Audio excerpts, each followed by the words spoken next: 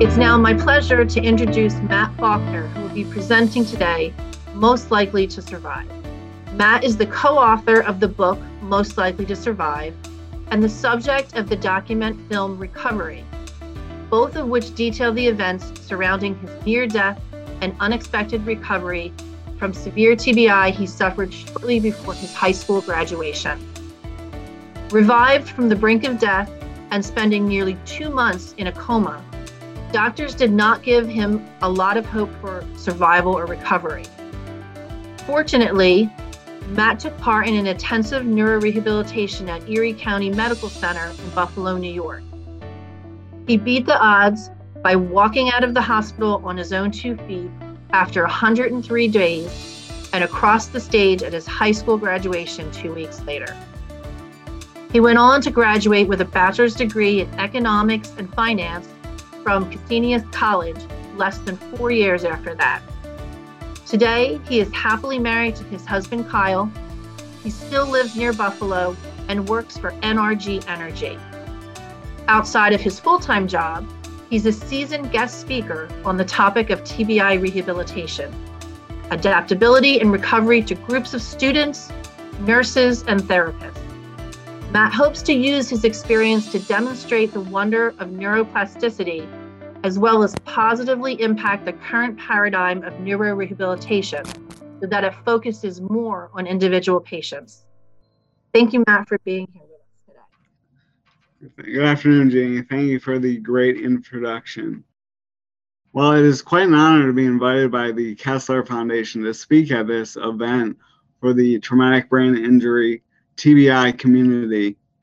I have followed the Kessler Foundation for a number of years now, and I absolutely love the work that they are doing to help people with different abilities of all kinds, including those resulting from TBI. I am frequently asked to and have participated in their research studies, and someday soon I hope to make a road trip to New Jersey to fully engage and get a functional MRI for their research. So again, it's great to be here, and I hope to share my experience today to show how we need resource organizations like this to advocate for better support for those with TBI, both in a sense of rehabilitation and ability awareness, but also in the broader sense of rehabilitation and adaptability. My story shares how without the help of others, I wouldn't have survived. Without the help of the people who were there for me when I needed the most help, I could not have chosen to recover and rebuild my life. Critically, I hope to serve this community as both a TBI survivor and as an ally to caregivers. My story begins, it was March of my senior year of high school, and I had just turned 18 years old. I had a car, and I drove myself to school, where I was the editor-in-chief of the yearbook and on the board of the school's National Honor Society chapter. On the weekends, I worked at Old Navy. Not sure where I found the time, but I even went on dates once in a while. Life was pretty good. Not long before, I was voted most likely to succeed by my classmates, and this fueled my ego. But I was ready to finish my AP courses, take the exams, hopefully find a prom date, finally graduate, and move on to new things, like attending Canisius College, where I would be studying finance. I was also looking forward to living on campus with my peers in the all-college honors program. You might say that I was ready to begin the next segment of my life, although my life took a dramatically different turn after school one day. So I was ready for the next thing, but the next thing I knew, I woke up in what felt like a nightmare where I couldn't speak and everyone was lying to me, including my mom and dad. They and others whom I had never met before were telling me that I had been in a car accident and that I had had a traumatic brain injury. I remember thinking This isn't true. I don't remember that. I felt like I had to escape from this place. I had to wake up. And when the opportunity presented itself, I went for it. I had to run from this. But when I tried to get out of bed and run away, my legs crumbled beneath the weight of my body, and I quickly fell to the floor. That moment on the cold hospital floor, that's the moment that I tell people that I remember waking up from the coma. I woke up to the reality that my legs and my body didn't work like they used to. I also woke up to the truth that it was now May and that months had gone by since my last solid memory. I learned that I had spent over 6 weeks in a coma before I began following simple commands. But I didn't have a real sense of what was going on until that moment, just over 2 months since my accident.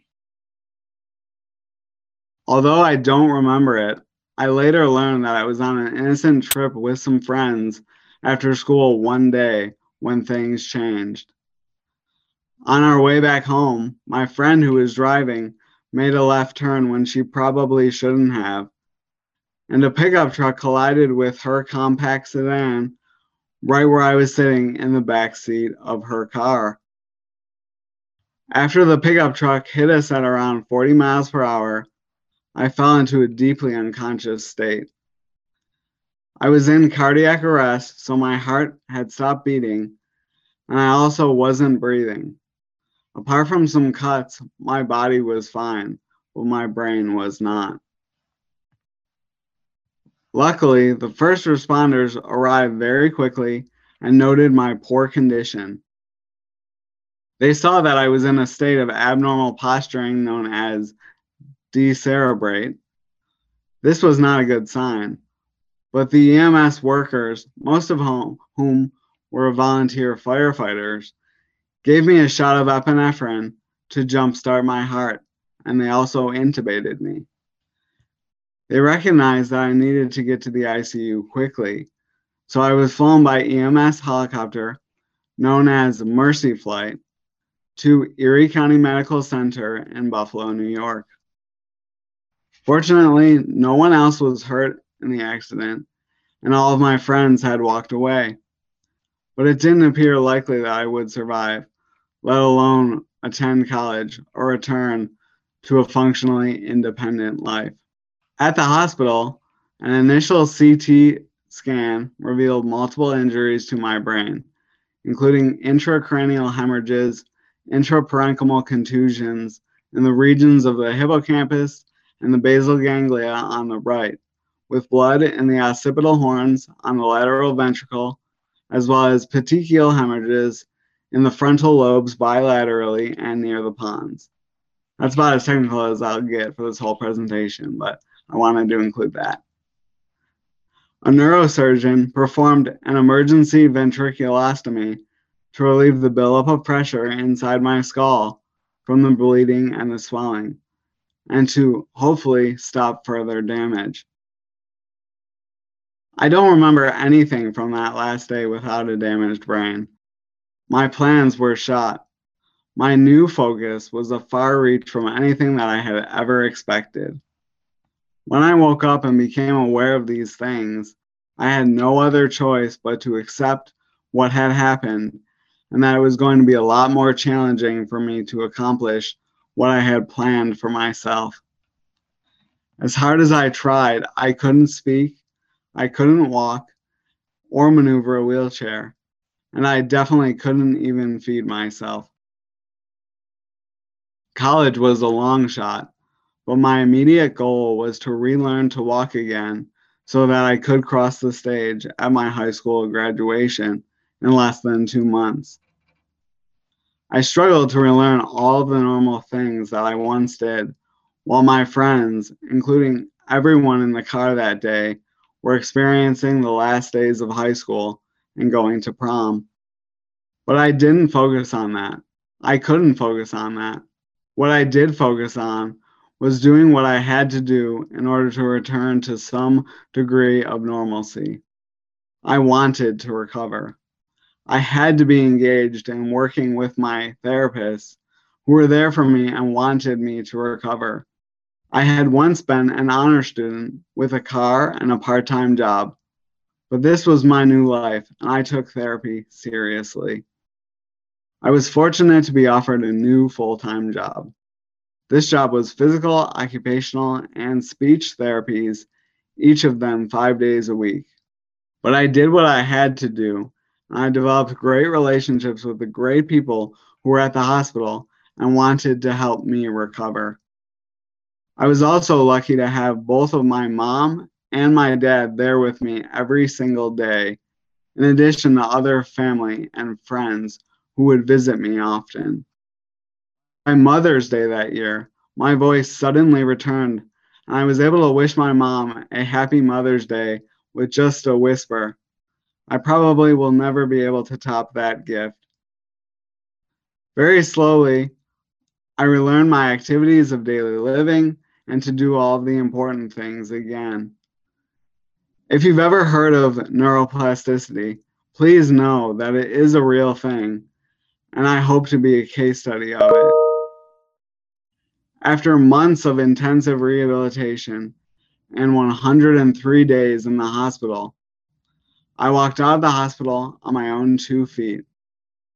Then 12 days later, I walked across the stage at my high school graduation to receive my high school diploma. Day by day, I adjusted to my new life, relearning how to function again, with many challenges along the way.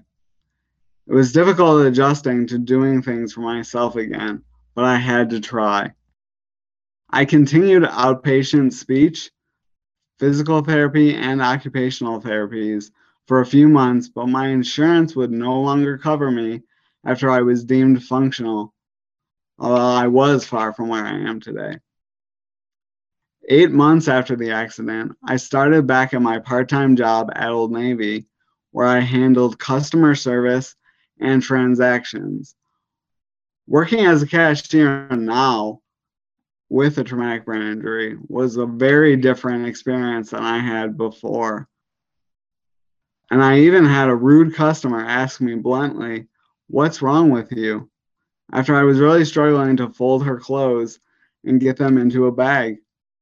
I told her exactly what was wrong with me.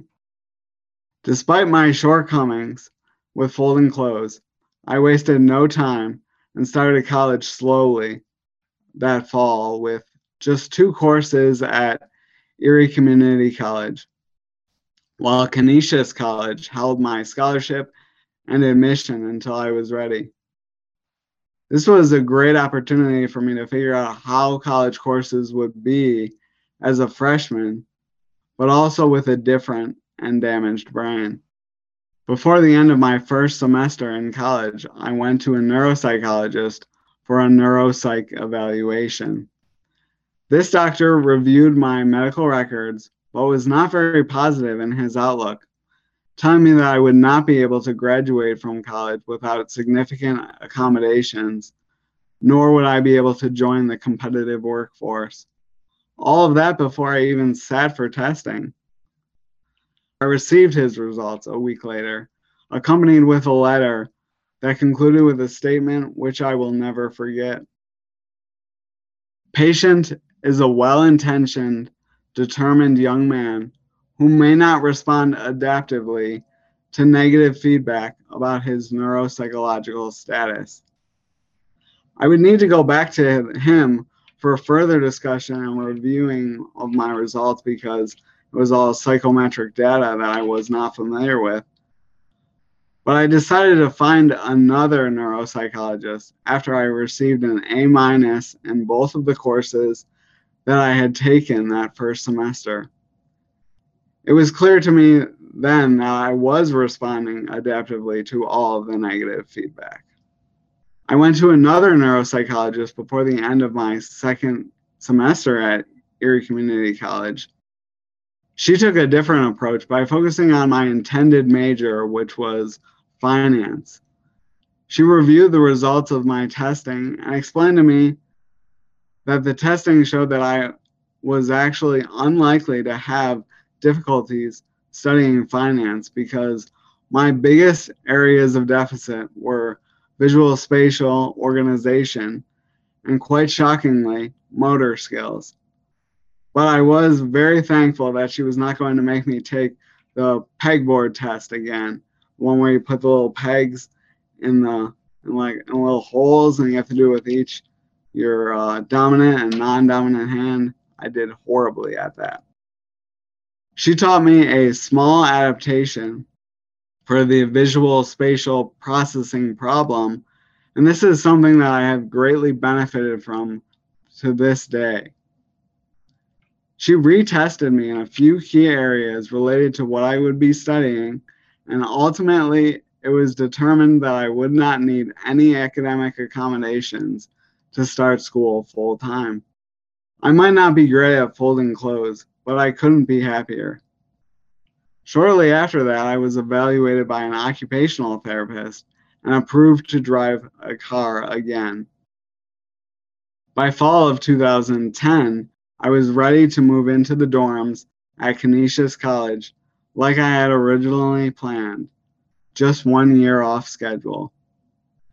And by 2013, after 3 years at Canisius College, I graduated with a bachelor's degree in economics with about a 3.5 GPA.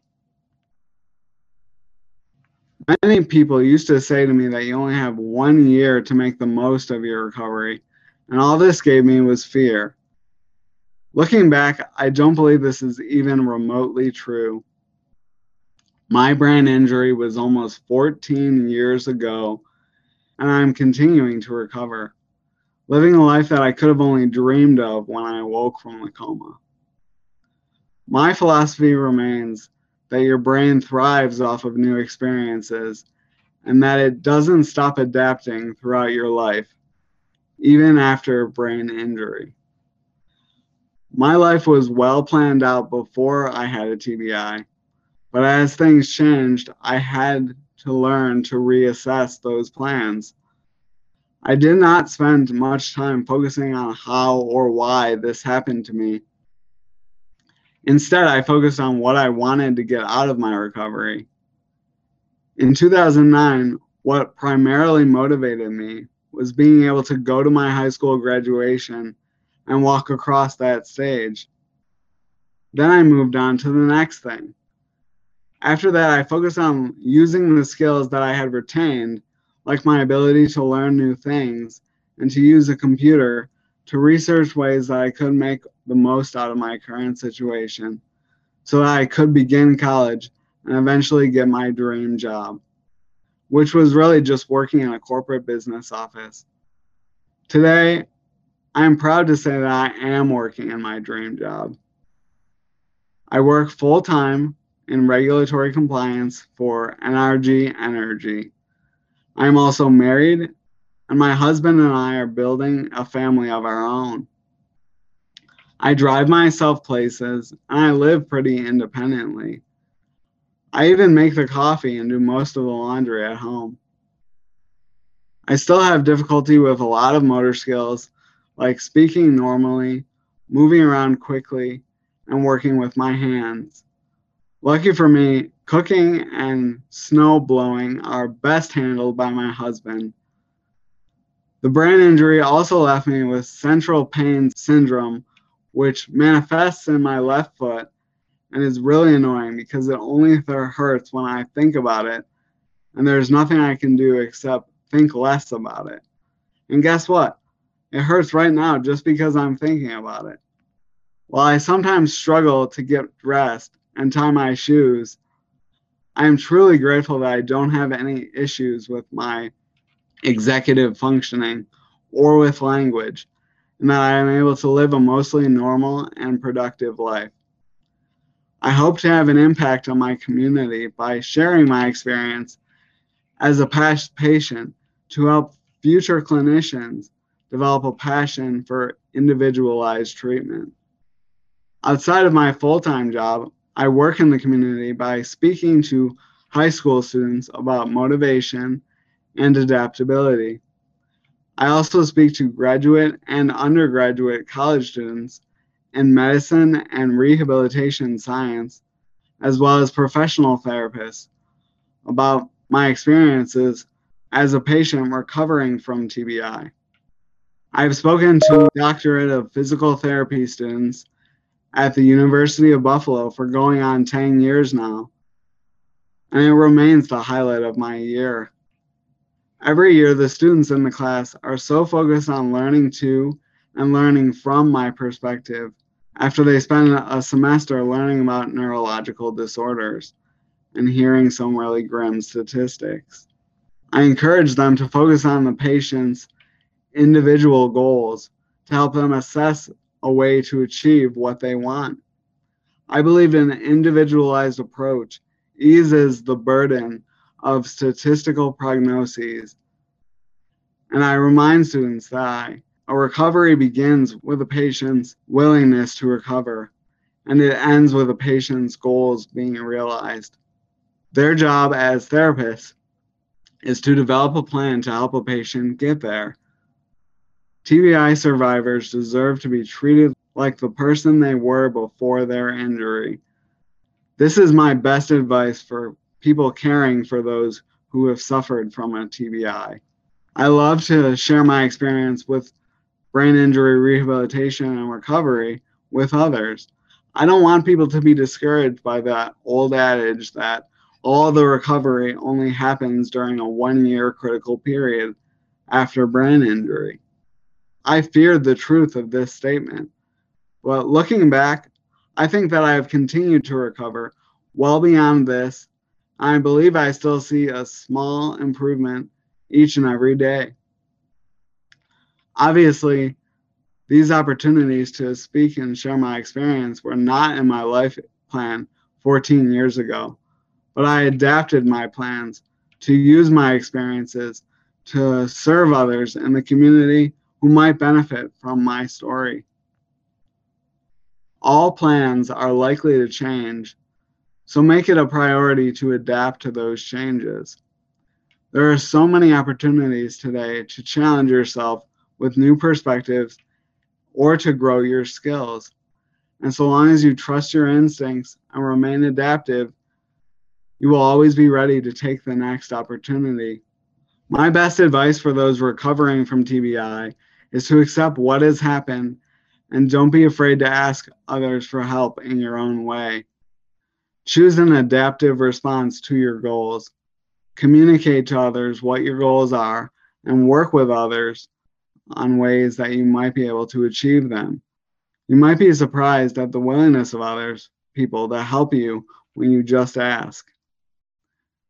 There are so many resources that you can use to learn about yourself and your strengths. Remember that your brain can always change and rewire itself to adapt to your goals. Thank you so much. Thank you so much for that wonderful presentation, Matt. It was really inspiring to hear your story and get to learn a bit more about your journey.